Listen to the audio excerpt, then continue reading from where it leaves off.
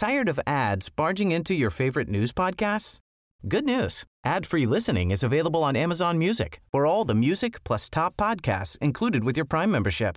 Stay up to date on everything newsworthy by downloading the Amazon Music app for free or go to amazon.com/news ad free. That's amazon.com/news ad free to catch up on the latest episodes without the ads. Say hello to a new era of mental health care. Cerebral is here to help you achieve your mental wellness goals with professional therapy and medication management support. 100% online. You'll experience the all-new Cerebral Way, an innovative approach to mental wellness designed around you. You'll get a personalized treatment plan from a therapist, prescriber, or both in a safe and judgment-free space. Your Cerebral therapist or prescriber will outline a customized plan with clear milestones along the way, so you can get to feeling your best. With Cerebral, you're not alone in your mental health journey. We're here to empower you to live a fulfilling life. So take that first step towards a brighter future and sign up today at Cerebral.com/podcast and use code ACAST to get 15% off your first month. Offer only valid on monthly plans. Other exclusions may apply. Offer ends July 31st, 2024. See site for details.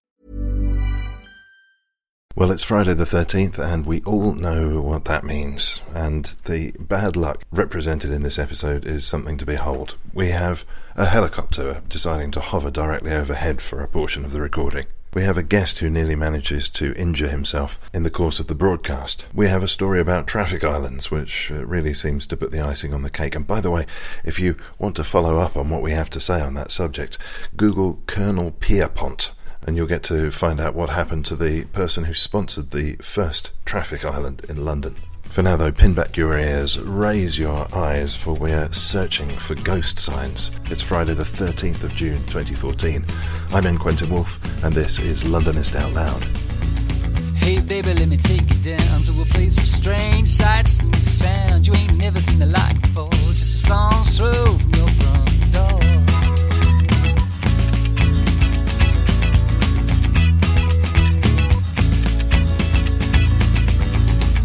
Baby, slid out me, see piece of air, land in the sea. Some creep, some saw down the road, jam brand slow. My heart aches for some far off place. No one cutters their view with your name, how you raised us. Well, hello. I must say that we are in, or at least it feels like we're in, North London, a little less than the other quarters of town. We're in Stoke Newington today, and just at the station, in fact, we're looking down onto the concourse as we speak. One of the first things, of course, that strikes you with Stoke Newington is the religious and racial diversity. There are people walking past in full Orthodox Jewish regalia, crossing the paths of people in Muslim attire. We're standing outside the Kingdom Hall of Jehovah's Witnesses, and with no connection to any of that, we've got Sam Roberts here. We're battling against wind, and we think a pneumatic drill's about to start up in the background, so it's perfect recording conditions. Hi, Sam. Good to meet you. How are you doing? Yeah, not too bad at all. I gather that we're not far away from the place where quite often you start your tours, and we better say what the tours are and the task that you set people who turn up early. So the tours are focused on what are known as ghost signs. So they're the old remains of advertising that used to be painted onto the brickwork of buildings. And I try and take people around Stoke Newington over about a couple of hours and show them some of these and some of the stories that they tell us. And I get them to meet me by Stoke Newington Station, being a local transport link. And their first task is to see which ghost sign they can spot from the meeting point.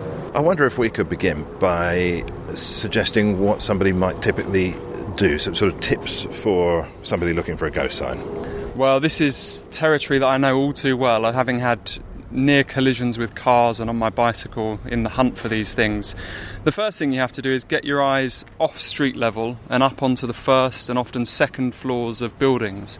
They were obviously painted at those higher locations to increase their visibility from distance and from forms of transport like trains, buses or omnibuses as they were once called, and trams. And walking, going slowly, take your time, look over your shoulder when you pass an old Victorian building.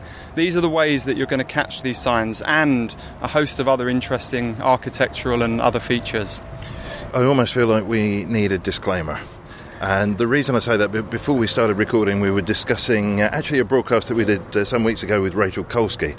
And she, as with many of the people who do tours around London, was saying that, was explaining how she has to look after the safety of the people on the tours. She's very particular about crossing roads. It sounds as though if you guys are all looking up, you're just at risk of collision all the time. Absolutely. Well, Stoke Newington, they say there's something in the water around here because everybody seems to end up with a kid who moves here. And buggies are a real hazard as you're going up and down the streets. So the fact that on my tour people are often looking up, taking their eyes off the road, means that they need to be extra careful of being struck by one of these little champions in a wheelchair, basically. And the other thing is crossing roads, even innocuous, small-looking roads, can be busy when you're not looking. And so I always remind people at the start of the tour, when crossing the road, don't forget the Green Cross code. And then you get visitors coming on tour from America and parts of Europe, and that's meaningless to them. For us in the UK, we remember at school getting brought up on the Green Cross code, but for some of these from other parts, it's an alien concept, so I have to then just reiterate what that actually means to them. Everyone's safety is my concern on the tours. I don't want anyone becoming a ghost on the Ghost Signs tour. That would be tragic. So the moral of this story, listener, is if you're going to replicate what we do here, then look down as well as up. But nobody looks up. That's true, isn't it? That when you're walking along the street, you do. I think I remember something about supermarket shelf stacking, and where certain products are placed according to whether they're likely to sell. And basically the most popular stuff is around about waist height, because that's sort of where you tend to look. The unpopular stuff down at the bottom, because you can't really be bothered to look that far. Yeah. And the stuff that you really don't care about selling, that goes slightly above the eye line. Absolutely. And I did one of my Ghost Signs tours here in Stoke Newington with the Hackney Society. So the Hackney Society is a local history group, and obviously full of people that know a hell of a lot of stuff about Hackney and its history. So that was quite intimidating for me. I did it as a gift to the society. But the wonderful thing after that tour was feedback from people who had come on it saying that they saw things on that tour in their own neighbourhoods that they had never noticed before. And I refer to it as tuning into the frequency. It's a bit like if you're not tuned in, you're not going to see these things. But as soon as you start looking up and looking around, you get onto the frequency, and then they'll start to come out at you from everywhere. And that's really what happened to me. When I started researching and getting interested in these things, I became attuned to where you were likely to see them, and then started to notice them in places that I had walked up and down hundreds of times before and just never noticed them. So I hope that today, taking you out on a bit of a segment of the tour, you will start to tune into that frequency and spot them for yourself. We have, of course, the benefit of pictures, and perhaps it's an opportune moment to paint a word picture of the area. You're based yourself in Stokey, I think. Yeah, so I'm Hackney raised. I was actually born in Camden, raised in Hackney, educated in Islington, so I'm a North London boy, basically. And I guess fortunate in lots of ways. Stoke Newington is a conservation zone, which means that it's got degrees of protection from development. Development that happens in this area has to be in keeping with the general aesthetic and look and feel of the area. And what that does is it has a slight stifling effect on development. Bath is another great example, and the Jewellery Quarter in Birmingham, where development is slightly arrested compared to other places where there is a bit more of a free-for-all.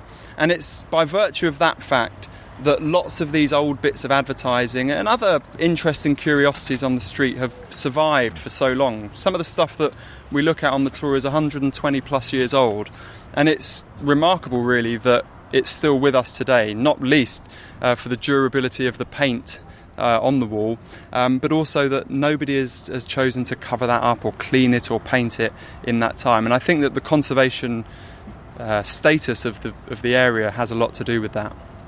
That's very interesting. I guess from the vantage point we've got here at the station, what I'm seeing, it doesn't look particularly conservable. There's some big old blocks there that don't look very lovely to my mind, and a few brown brick buildings that you might think have got some age on them. It's a bit of a scruffy corner, maybe, this little bit. How would you characterise Stoke Newington more generally? So the area is not on the tube, which always gives it this village-like feel. Now we're right at the north tip here, in fact in Stamford Hill rather than Stoke Newington, as some people would call this area. As we get down into Stoke Newington, you'll tend to find rows and rows of terraced Victorian houses interspersed with housing estates from the 50s, 60s and 70s, which obviously came about as a result of bomb damage. The area is becoming increasingly affluent, gentrified, I guess you would call it. It was in the sort of 70s, lots of artistic and creative people moved here because of cheap property and so on, and it was quite a run-down part of London. But it's over time got more and more developed, and to such a point that Foxtons have now opened on Stoke Newington Church Street, much to the chagrin of one of my friends. So an area that's changing at quite some pace, but I think it still keeps that village feel. As we walk up Church Street a bit later, you will really have a feel of a village street with lots of independent traders, a couple of churches at the end of the street, and not too busy. The traffic tends to move quite slowly. The main risk is obviously, as I said before, the buggies. Well, yeah, I can confirm that every single person who's passed us by since we started talking has had a buggy. It's remarkable. There was even one, we're standing near a low wall, and there was one I was convinced definitely didn't have one, and then the buggy emerged in front of the person. It's incredible. So we normally would meet here on one of your tours, just in front of the station there, and you set the task for people to see if they can spot a ghost sign. So the eyes are raised, and well, I think I've spotted the first one that you've got in your mind here. All I can make out is the top part of a wall, and it looks like the bottom part of some paintwork that was once on that wall, and it seems to say 6 labels. Okay, close. Tables. Oh, tables. Is what we're seeing there. So, yes, we're looking up at a wall. It's about the height of a first floor window. And Can I have a guess at what they used to do? Yeah, go for it. Okay, I reckon that this was either a pool hall, or a furniture store with very limited supply. I for a while thought it might be some kind of restaurant that was boasting that they had more tables than the one next door. I think the pool hall is probably right. Maybe it would have been billiards in the era that was produced. But what you've got interestingly going on here is 2 layers of text painted onto this wall. The 6 tables part is in a sort of red rust colour, but if you look carefully underneath that, you'll see some letters in black, and all you can make out there is a specialty. So this effect we refer to as a palimpsest, and palimpsest comes from when people used to write on wax tablets or parchment, and they would reuse that tablet or parchment over and over again. So they would write one piece of text and then that would be redundant. They would scrape it clean and write another layer of text on. But the imprint or the remains of the previous layer of text would still be there, resulting in this sort of two layers of text, or 3 or 4 on one piece of material. And so this idea of palimpsest is something that many ghost signs enthusiasts have borrowed to describe the effect that you see here, which is of the newer signs, fading gradually to reveal the remains of the older sign underneath. So what do you do then? You spot something like this, and presumably, and quite clearly, it tickles your interest as you start to wonder what it might have been. Now, beyond identifying the sign itself, do you start then to dig into the history, and how do you go about doing that? Yeah, so sometimes it's fairly straightforward. You'll have a big brand, Hovis or Gillette or something like that, and the history of those companies is fairly well documented, and you can look that up on their own websites, particularly something like Hovis, where they're very proud of their history and their legacy. But something like this, or some of the other signs that we'll see today, are for local retailers, one-man shops. And in that case, what you need to do is get down to the local archives. And in the case of the tour here, I've spent days now at Hackney Archives in Dalston, poring over. The first port of call is often the post office directories. So these are guides to who occupied premises at which point in time in history. So you can look at the post office directory for 1891, and you can see who was based in a certain premises in that year. And what that allows you to do is to pinpoint when did the ownership or the occupancy of that premises change hands, and then when did it change hands again, and within that you have a bracket in which the sign must have been produced. So that's a very elementary way of dating these signs, to say, well, it must have been after this date when R. Ellis moved in, and before this date when he died. You can look at death records as well. And that then gives you this broad range. And you assume that it must have been painted towards the beginning of that, because it seems silly to only put up your sign as you're about to leave a premises. So it would tend to be you moved in, within a year or two you would have your sign up, and then you're trading there until death or until you move on. This one, funnily enough, 6 tables, remarkably scarce information on the ground. I've not been able to uncover that, and that's partly because of a challenge here that this passageway, this alleyway that we're stood in, has changed names and numbering systems a lot over time, so I haven't been able to pinpoint much about that. Next to it there's the other sign, which we can't see very clearly from this distance, but when we get up close we'll see it says Cards and Embossers. So there was obviously also a printing firm of some description, printing and stationery firm of some description in this same building. I simply can't imagine how you've been able to discern the words that were there. I've been looking at that the whole time, and I think I can make out a couple of S's, but I would never have reached that. You must have an eye for this. You do become trained to look for these things, and you know that certain words will crop up more than others. So best quality, hygienic, lots of these phrases and turns of phrase will come up time and time again on these ghost signs. The other thing is there's an army of people out there poised and ready to help with my own research. I'm lucky now with the Facebook page and the Twitter group that I can put images out and ask people, what does this say, or what do you know about this sign? And I get people responding who, will send me links to other sources online. So I've reached this point now, after I think 8 years it is of researching these things, where it's not just me that's able to provide insights and knowledge. I can put that out to the wider community and get them to assist with my discoveries. I think perhaps we might move on. Should we go to the next one? Yeah, from our first location, where are we headed?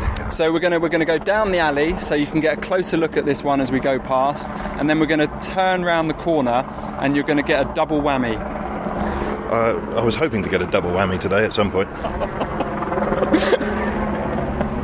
We're moving down the alleyway now. We've managed to shake off the pursuing helicopter that clearly knows where you are. Yeah, I'm probably a wanted man. There's a funny incident we'll talk about a bit later where... Should we be recording this? We could record this. There's at the end of the tour I stop at this piece of Banksy artwork which is on the street on Stoke Newington Church Street, and in its effort to clean up the borough ahead of the 2012 Olympics, Hackney Council went around blackwashing any wall that had any remnants of paint, graffiti or similar on it. And this Banksy piece had been produced with the permission of the property owner, and the council had sent down these 2 painter decorator types to blackwash this wall, and she came out screaming at them to stop doing that, and eventually managed to get them to stop. Anyway, I was doing the dry run of my tour one time, and I had this clipboard, and I was stood there with a couple of guests looking at this Banksy piece with my clipboard referring to my notes, and this woman came running out and said, "You're not from the council, are you?" So she's obviously lives in fear of her Banksy piece being destroyed, but it's still there. Well, given the value of those things, I mean, of course you would. And that sounds like a bit of a nightmare, though, if you were aware of all these ghost signs, which clearly seem to fall into the category of the stuff that the 2012 guys would want to eradicate. You must have been pretty worried. Well, I didn't know anything about this, because at the time I was living in Cambodia, and the... Well, that just wrong-footed my line of thought. So, well, at the time I was living in Cambodia, but the funniest thing about this all is that this chap Errol, who runs the flower shop on Church Street, he's got the ghost sign that got me started, and we maybe get a look at that a bit later. He got a letter through the post saying, "You have got 1 month or some such to remove all graffiti from your building, otherwise we'll come and do it for you." This was from the council, and he went outside, thought, "Oh God, has somebody put some graffiti on my building overnight?" And looked, and nothing had changed. and he thought they must be talking about this old bit of advertising. And so he politely wrote back to them, pointing out that what he had on his wall was a around 90-year-old piece of historic advertising, and they left him alone. But funnily enough, that particular sign now has got what's called local listed status. So the Hackney Society and English Heritage teamed up to do a survey of noteworthy buildings and features in the borough, and that, as a result, got local listed status. So it's gone from being at threat from the council to now being protected. While we've been talking, listener, I've had a double whammy. So you've probably caught, hopefully to your left, the first half of your double whammy, and now that these trees are sort of in full leaf, you probably won't see the next half until we come under this tree. Well, on the one on the left there, John Brown Whiskies, and then on the right... Now this one is a bit harder to decipher. One of the fun things I try and do on the tour is I don't just read these things out to people as we get to them. I like to give people a go at trying to decipher them themselves, because I think that's half the fun, is trying to piece together the fragments of text that we can see on the sign. So you did very well on that one opposite. Well, shall I have a go at this? Yeah. Empiricum, Cooper, Jobmaster, Weddings,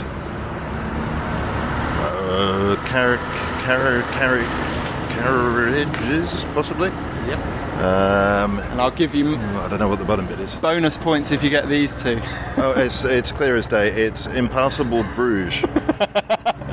So you've done very well. The very top, there's actually again two signs on one location here, but you've got F. Cooper, which you've got Jobmaster, Wedding Carriages, and then these two bits of sort of scrolling text are Landaus and Brahms or Brahms, which are both types of coaches, aren't they? Horse-drawn coaches. Can I just drop in an apology here? We actually have a helicopter that is now positioned itself as stationary as a helicopter can be above us. Like I say, I think they must be on the hunt for me. I wonder if it's just for the sake of the broadcast. Could you just turn yourself in? He's here. They're up there going, that never says Landau. Now, what's a Jobmaster? Well, yeah, that doesn't really seem to fit in with the rest of it. So, I'm taking from what you said that it can't be all part of the same. No, it does look like it's all part of the same thing. Well, I was thinking an employment agent or something like that. That can't be right. Yeah, a former Reed or Manpower employment agency. A Jobmaster was a Victorian trade. It was a chap that owned carriages and horses and would hire them out. So for weddings or processions or other types of event. And so that's why you've also got on there the Landau and Brahms, and it says wedding carriages. Now the other layer that you referred to is at the top of the sign. I haven't been able to find much about that, but it looks like Templeman, I think. Oh yes, I could see that. Now I can see that. Now, this is where you start to get into the local history, you see. So this particular premises was occupied by Frank. The F there in F. Cooper stands for Frank Cooper. And he was in these premises in the late 1800s. Prior to that was, I'm going into tour mode, shouting. Oh, no, I noticed that. I'll let you into a secret, listener. I've been increasingly cowering from the might of this man's voice.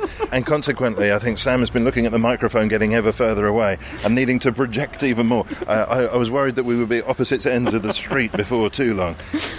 So yeah, I'll try and tone it down on the tours. Obviously, because of the passing traffic and often all three emergency services on one tour, I normally attending the victims of the pushchairs. Exactly. I tend to have to raise my voice, but I was quite pleased on one tour. One of the chaps at the end came up to me and said, I really was a bit worried about coming on your tour because I've hard of hearing, but I can confirm that I heard every single word you said. So that was high praise indeed. But so we've got here, Frank Cooper, and he took over this building from Thomas William Weeks, who between 1890 and 1904 ran what was called a livery stable. Now, I love this idea of a livery stable. It's a car park for horses. And what you can see just under this sign is a double-fronted, almost like a garage entrance. It's set back a little bit, isn't it? Set back. Still got the cobbles there. Set back and still got the cobbles. And behind that, the original stables are still there. Not operational, but the buildings of the stables that once housed the horses are still there. And so it's natural that Frank Cooper would take that over and turn it into a more full-service operation, including the carriages for hire. Oh, I see. So he's got the stables there. Yeah. He can do something, a different sort of commerce. Yeah. I presume that maybe using horses to get around was dying out as an idea, but using them for special occasions would make more sense. Yeah, exactly. So weddings being the obvious thing, and funeral processions. We're just up the road here now from Abney Park Cemetery, which isn't a formal stop on the tour, but is one of London's 7 great Victorian cemeteries, and was built as I think it was the first non-denominational cemetery in Europe in 1840, which meant that lots of radicals and free thinkers are buried in there. And so you could imagine that Mr. Cooper's horses and carriages would also have been used for funeral processions making their way to Abney Park. It's got to be said they had an easy run of it. Well, how far are we there? I mean, that's 5 doors down or something? 100, less than 100 yards. Now, the other interesting connection here is that this livery stable and jobmaster outlet is on the corner of the street just ahead. Was once a huge pub from the 1850s right up until the 1950s, called the Weaver's Arms, and it really dominated this corner of Cazenove Road and Stamford Hill. And I hypothesise on the tour that people moving goods and cattle and so on in and out of London along this main road might have stopped the night at the Weaver's Arms, parked their horses in the livery stable, had a few beers, retired to the rooms upstairs before continuing their journey into or out of the City of London the next day. Well, I guess it makes a lot of sense then that you'd have the whiskies being advertised just there, which is clearly a drinking quarter.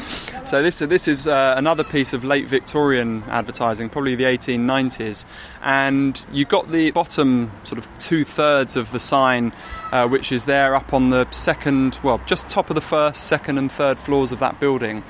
But what you may have missed, and what I still can't see when I look at it in the flesh, so to speak, is that the top third says "Good Judges Drink" in a quite decorative Victorian lettering style. Now, the reason we know this is twofold. One is a chap called Sebastian Ardwin, who runs a blog called Painted Signs and Mosaics, and he does wonderful work with Photoshop and using filters to look at particular signs in order to bring out certain features and help in the deciphering effort. So if I'm really stuck on something, I'll often send it through to him, because he's a bit of a whiz at decoding these things. Now, be honest, does that equate to defeat for you?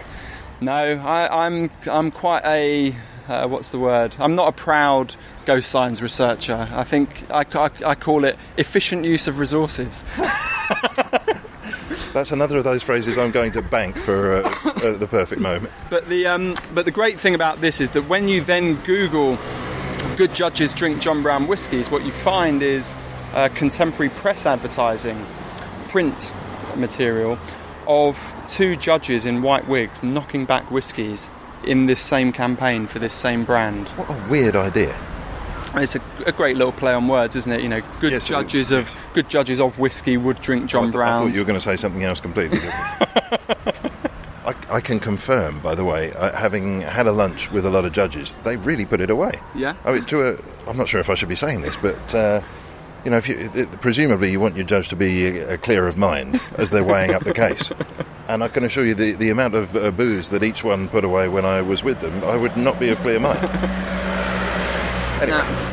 Now the interesting, one of the interesting things, this John Brown's whiskey one, I came to find this F. Cooper one. I'd found this on Flickr on the photo sharing website, and so when I came to find this one, that was a surprise discovery for me. And this often happens. Does that often happen? So I've just tripped over somebody's recycling box there because I'm not looking at the street where I should be. Oh, I see there's another trap here. They've actually put pushchairs in the street for you to trip over. Like I say, it's Stoke Newington's major hazard. Well, we're heading slightly downhill now towards the cemetery that we were speaking of. And which direction are we going to take when we get to this junction? Well, I'm thinking I'm not going to take you on the whole tour, because then that would leave nothing for you or your listeners to bother coming for. But I thought we could maybe head off to Stoke Newington Church Street and see the tail end of the tour now that we've had a look at the beginning. Before we hit the junction. So I just wanted to point out, here is the last remnant of that pub I was referring to, the Weaver's Arms, which is a bit of lettering pressed into render up on the top of the building above the second floor windows that just says in a very, very simple lettering style, Weaver's Arms. And so that used to dominate this whole corner here on Stamford Hill. Well, let's shuffle down. Now I've started to look up, I've noticed an interesting horse's head. That. Yeah, there's sort of a bit of sculpture. We've got the row of shop fronts across the road from us, and just rather randomly a large sort of chess piece style horse's head. Which is above the Madame Lily artists building. So Madame Lily was a very wealthy artist who bought this building and has left it in perpetuity to other artists who can live and work there. And whether that horse's head, and you can see a bust of a small bust of a man across to the right, whether they were anything to do with her or her work, or whether they were original architectural features, is unclear. In the most positive possible way. I've got a strong suspicion we might not ever get out of this street. This is the problem. As soon as you do start looking up, you'll start to spot stuff everywhere, bits of intrigue, and I call it, I have to edit, I have to control what I research and what I don't research, because otherwise I'd never get out of the archives.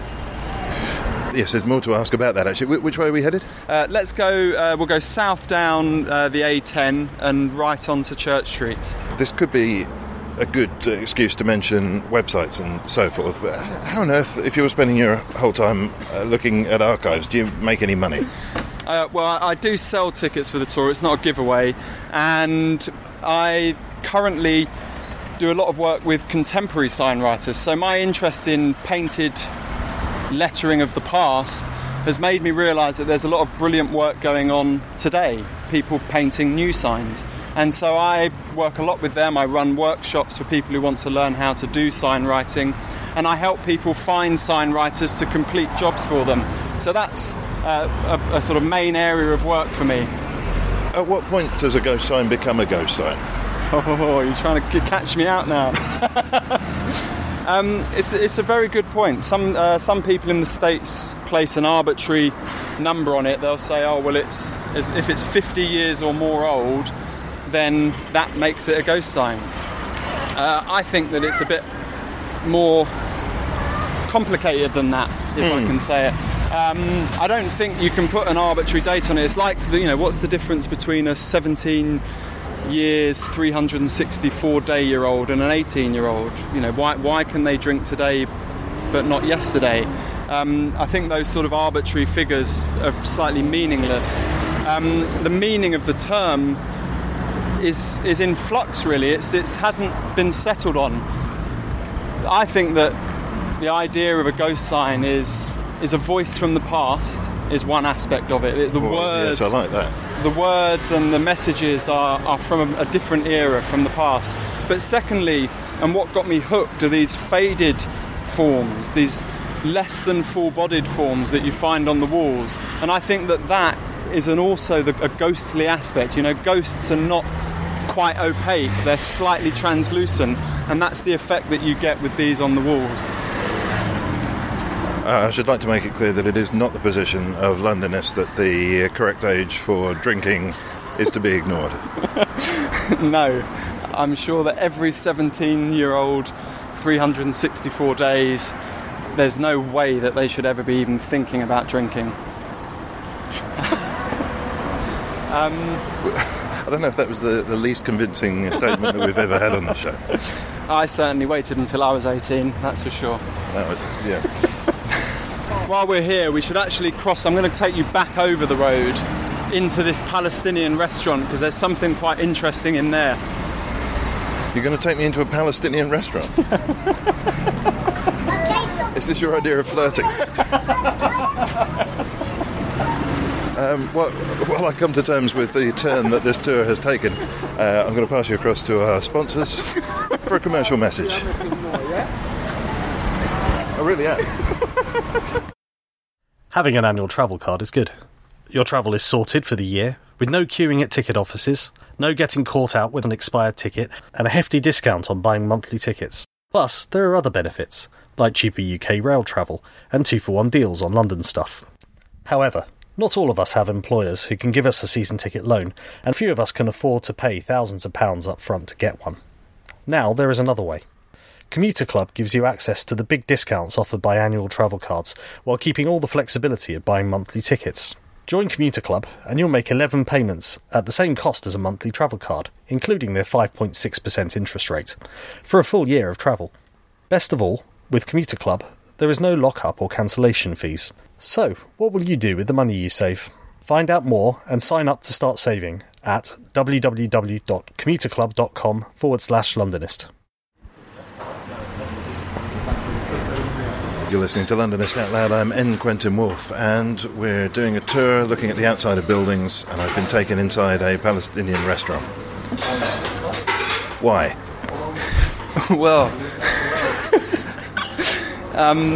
this restaurant has got something quite remarkable inside of it, which is thank you very much. Which, besides yourself, is this stunning piece of Victorian glasswork. So, glasswork? Yeah, so this is a piece of work painted on the reverse of a piece of glass. And it was and still is, a way of creating signage that was then protected by the glass on shop fronts. So clever, right. So you're looking at what was once the front of this shop, and the part that we're standing in here is where the building has been extended outwards into the street. So this would previously have been visible to people walking past on the street, on the pavement where we are here. So this remains in situ as it would have been.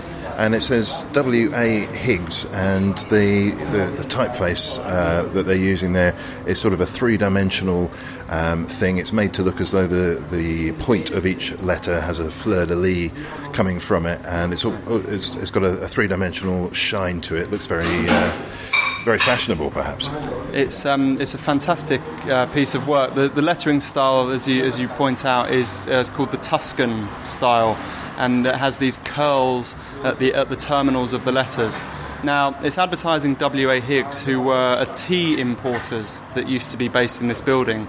And the owner of this restaurant, which is called Tetris, the restaurant here in Stoke Newington, found it and cleaned it up, and it's in remarkably good shape. There's a few bits of wear at certain points, but she was saying that lots of people urged her to keep it, and as a result she has, even though it does occasionally lead to a bit of confusion over whether this is Tetris Cafe or W.A. Higgs Palestinian restaurant. But they're about to get some...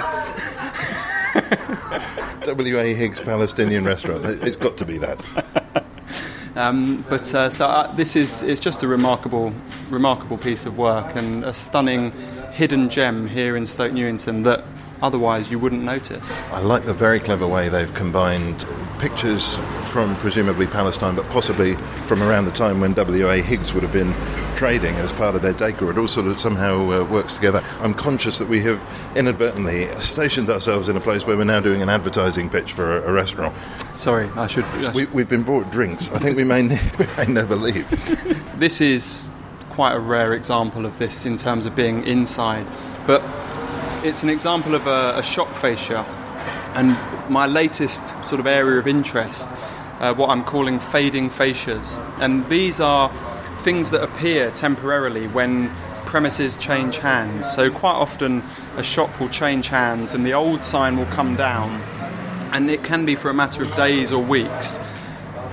Prior to the new sign being put up, you'll see an old piece of Victorian signage that has been covered up for dozens of years, and this is akin to that, but it's a very elaborate piece of work, beautiful. Well, I was on your website, and Bad Weather also does the same thing, doesn't it? Well, the shop fascia just down the road, in fact, near the start of the tour, it's been covered over again now, but the recent Valentine's Day storms ripped off the roti stop sign that was covering it, and underneath was a piece of work from the 1940s advertising D. Apple, who was, funnily enough, a grocer, which I find quite intriguing.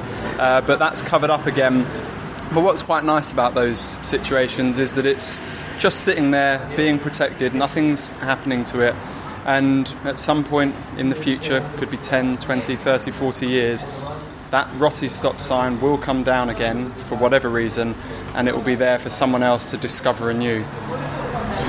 Well, we should push on, probably. Although the allure of the minted drink here is something to withstand.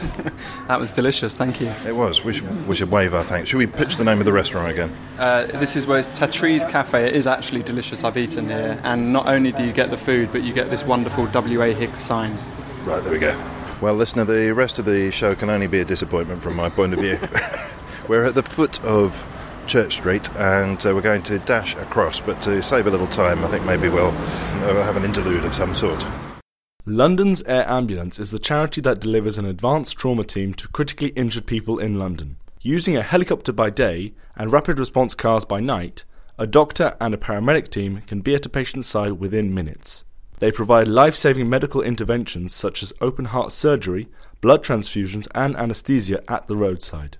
Every second counts, as does every donation, big or small. Please visit londonsAirAmbulance.co.uk/donate. Thank you. Well, here we go. We're at the foot of Stoke Newington Church Street, heading north. We've got Clissold Park Library off to our left, and we're sort of inverting history here. We're going to finish at the sign that started you on your journey through science. And can I just say, I've never quite got the whole go science thing, and I totally get it now. Well, that's good. I hope I've not enlightened you, but shown you what it's all about. Yes, it's really exciting, and I must say one of the privileges of my job to be able to do this exploring with somebody who's got the history already. I mean, you've done the hard yards here. Yeah. Well, that's the fun of it for me. Often is it's the little discoveries that you make. What you find is that some of these signs you can dig and dig and dig and find absolutely nothing. You just hit dead end after dead end. But then some of them, history just seems to open up in front of you. You find something in the archive, that gives you something new to Google online, then that leads you to births and deaths registers, and then in the case of one of them nearby, I ended up getting the Abney Park Trust volunteers to take me to the gravestone of one of the guys whose signs is on my tour. So you have these wonderful, completing moments when you're researching these old signs. I don't want to press buttons that aren't there to be pressed. What was the sort of experience for you? What was the relationship between you and this fellow at that point? I mean, was it an homage of some kind? There it is. I've just pulled out one of the laminate pictures that I show to people on the tour, and you can see here a gravestone in loving remembrance of Robert Ellis, entered into rest July 15th, 1898, age 63. So we stop at Robert's sign, and yeah, it was a bit like a little pilgrimage going to find his gravestone, and he's buried alongside his wife, who outlived him for 20 years but kept his business going during that time. I will just point out that this could explain a lot of the awful things that they find in old graveyards. It doesn't actually say she died. It says also Elizabeth, wife of the above, who fell asleep March 29th, 1919. And they just buried her anyway. Yeah, ends with until he comes, so she's presumably waiting for Prince Charming. Yes. Yeah. Rather grisly.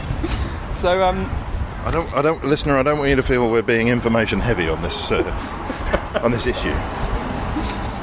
So that those sorts of stories and tidbits, just they're like revelations to me, and I really like it. And what's wonderful on the tours is that I get new ones. So people will come on the tours and they spot things that I haven't seen even when I've been looking at a wall for dozens of times. So the tours are as much about me learning as others. Is there a feeling among the crowd that they sort of caught you out or something when they did? Is it a bit of one-upmanship? It's sort of what the heckling. Well, no, I think people. It's more that they sort of do it tentatively quite often. It's Sam, what's that? Or they'll ask the question, and I have to sort of blag it a bit and say, well, I don't actually know, but then invent a theory on the spot, and then go and try and post-rationalise that theory, or at least verify it in some way. The funniest thing on the tours are actual genuine hecklers. So we get members of the public who see this group of people wandering around staring at walls, and they quite often shout things at me and the group. My favourite was when this bunch of, I don't know, it must have been 14-year-old boys, 3 or 4 of them, went past shouting, "It's all lies! Everything he says, he's a liar!" And I've had, drunkards and all sorts shouting and heckling at me. And what I've learned is that you just have to sort of take it on the chin, be good-humoured about it, and eventually they will pass. If you push against it and resist it, they just come at you harder. So it's a bit like the old kung fu type technique. Just recede into yourself and they will wear themselves out and get bored. So, yeah. Now, I don't know, well, we're going to go and see this old fountain pen sign, which is the one that got me all started, but on the way there are a couple of others that we stop on the tour. If we just look, we can't see it at the moment, it's a bit further back there, so we passed that one, but... Well, this isn't a very good tour, is it? Well, it's back there somewhere. Well, we didn't want to stop at that one, but up on this one, this is one of my favourites. So we've got the sun slightly in our eyes, but... This is one where people did catch me out. So, okay, let's see if I can do this. I think there's a pun going on in it. I think it says ale, A-E-L-E, ale the purse king. I think it says real after that, and then I'm not sure where we go with where the text goes. I can see purses, pouches, and bags. Wallets, possibly. Oh, wallets, yeah. Yeah, so it's Alf. Alf was Alfred Rubenstein, which is the bigger name just underneath, and he was a leather goods manufacturer. But on this sign, you're right. There's lots of the text that's quite hard to decipher, and I thought I'd got it all. But when you look above the windows, the 2 right-hand windows on that first floor, in the, I don't know what you call those, that arrangement of bricks above the window, the lintel, I suppose it is of sorts. There's actually text in there. And what that says is, at Kimberley Terrace, Great Yarmouth. And I thought, that's bizarre. What on earth is that doing there? And this was somebody on the tour pointed that out to me. They said, there's some text above those windows, and we managed to decipher it. So I took that home, and a few searches later found out that Alf the Purse King is still very much in business in Great Yarmouth. Really? When does this sign date from? That sign is from the mid to late 1920s, because the guy Rubenstein moved from this house next door into that one in the mid 1920s, and so we assume that he put his sign up soon afterwards. And this is a listed building, so it's been cleaned up quite a lot in recent years, but that sign is still surviving well, and now has got, I guess, a form of inadvertent protection, because the building is listed. They can't really do much to it. They can't put an advertising hoarding up there or whitewash the whole front of it. So that sign will likely be with us for a few years yet. So should we continue on? No, Church Street a little further on the right. We've got the Daniel Defoe pub, which, with your new trained up glance, you'll see was once called. That's called the Clarence Tavern. Yeah. So we'll cross over here as well, actually. Did you know that, you see, we're stood here on a traffic island. How do you think the guy that invented traffic islands died? Was he on one of your tours? He'd have been lucky, but he died by getting run over. I shouldn't laugh. Do we know what he was doing when that happened? Presumably crossing a road without a traffic island. I reckon he was very proudly pointing to one of his traffic islands, saying, "Look, this is splat."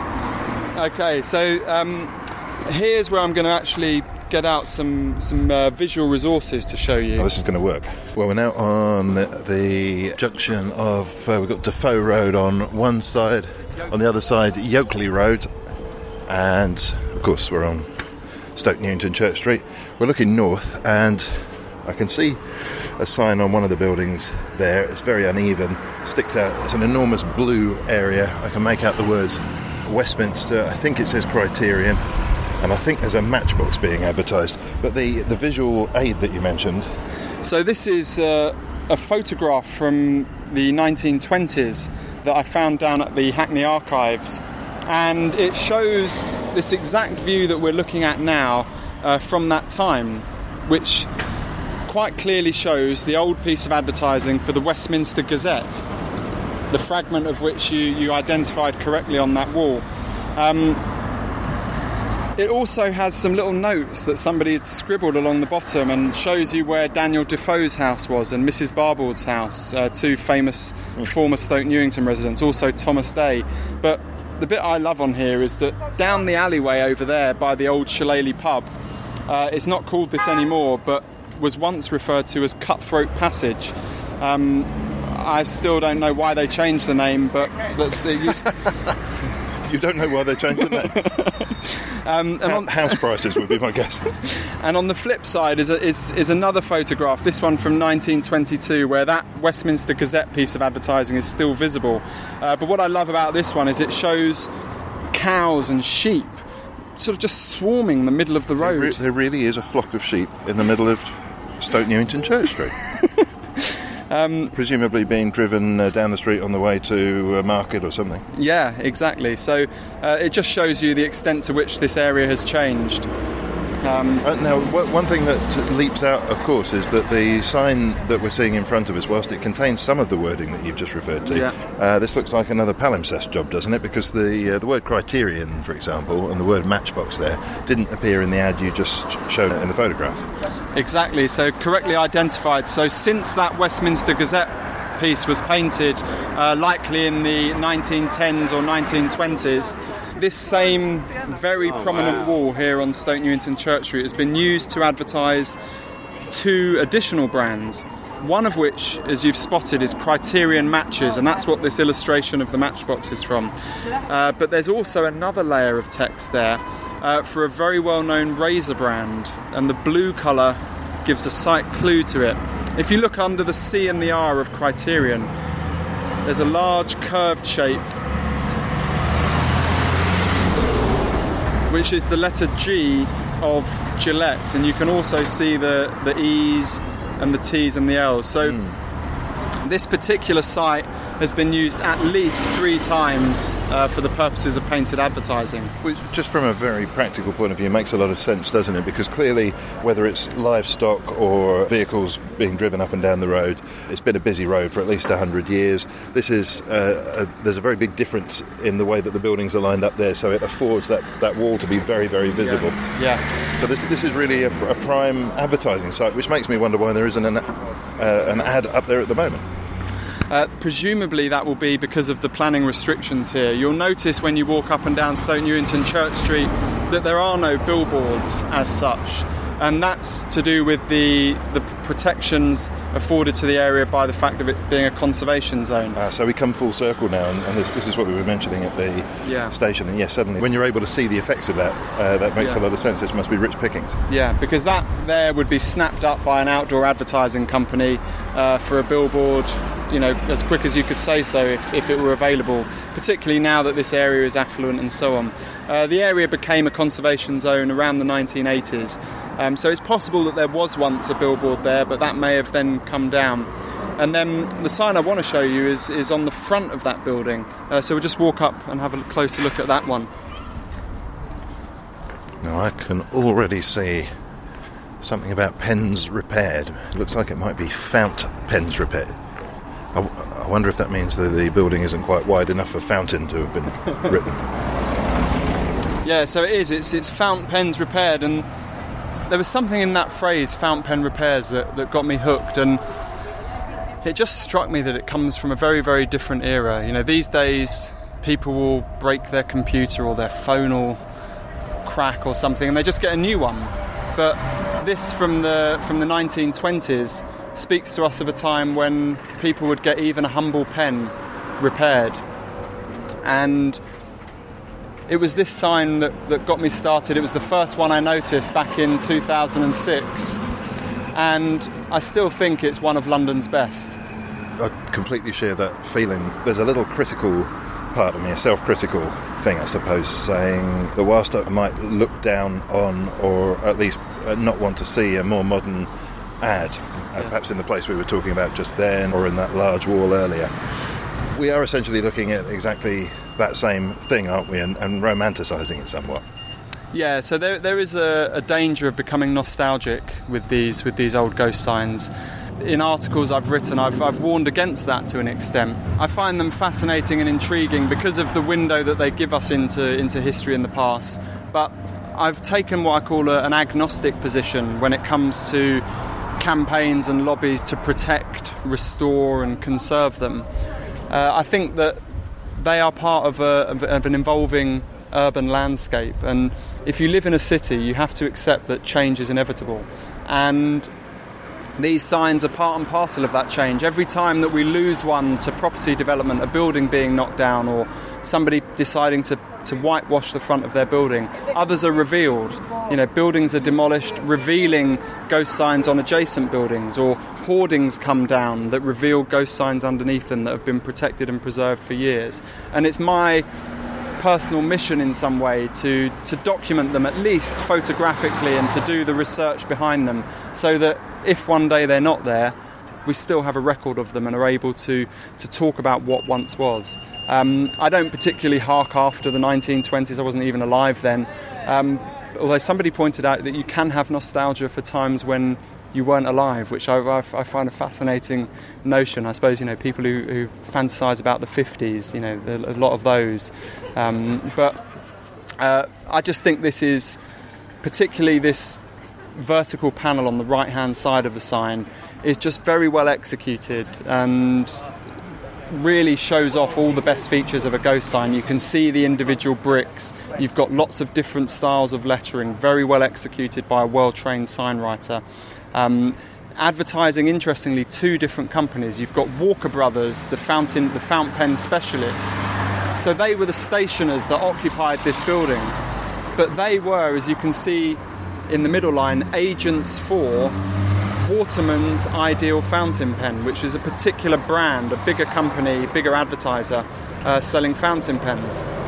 And we quite often see this with ghost signs, a local retailer partnering with a bigger brand for the purposes of advertising. And in this case, it would be Waterman's who would actually pay for this sign in return for the space that the local business provides them on the wall. So everyone's a winner, really. The bigger brand gets a nice prominent piece of advertising here in Stoke Newington, and the stationer gets a nice big bold sign on their building that will help them compete with any other local stationers. And nearly 100 years later, Sam Roberts, you not only are able to introduce people to the attractiveness of these things and introduce ideas of history and local history through them, but also, of course, each one of these adverts, they're not being reprinted from a photograph as they would be now, or a digital image. Somebody's got to get up on a ladder and paint those across, and I know, of course, that that's an area that you're involved with and you encourage, and you're working with a lot of people on that side of things. We have come to the end of our time today, but if people are interested, as I'm sure there will be, in some of the stuff we've been talking about, or the more practical ongoing craft of sign writing and typefaces and all that stuff. Your website is, I think, ghostsigns.co.uk? Yeah, so there's two websites that should be of interest. The first is ghostsigns.co.uk, and that's got my blog where I put something up every week, a piece of research or photography that I've found or of things of interest. You can access the National Archive, the History of Advertising Trust, via that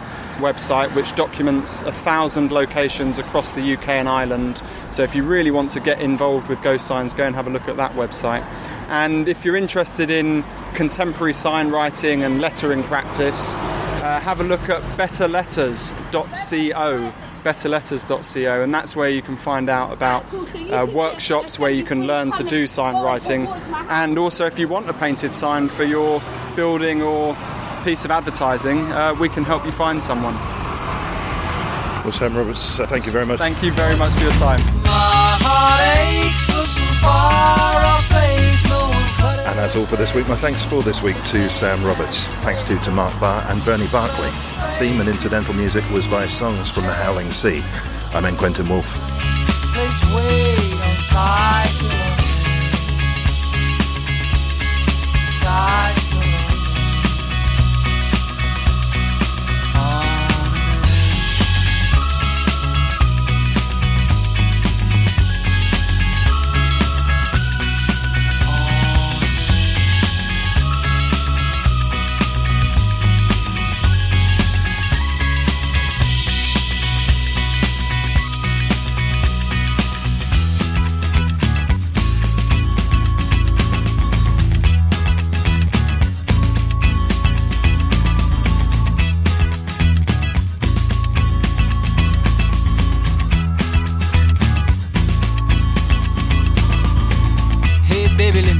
down to a place of strange sights and sounds. You ain't never seen the like before, just a stone's throw from your front door.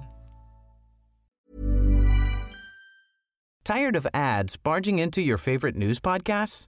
Good news. Ad-free listening is available on Amazon Music for all the music plus top podcasts included with your Prime membership.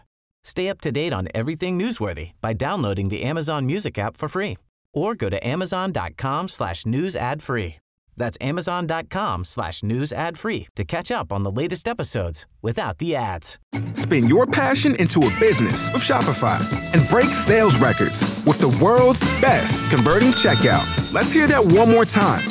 The world's best converting checkout. Shopify's legendary checkout makes it easier for customers to shop on your website, across social media, and everywhere in between. Now that's music to your ears. Any way you spin it, you can be a smash hit with Shopify. Start your $1 a month trial today at shopify.com/records.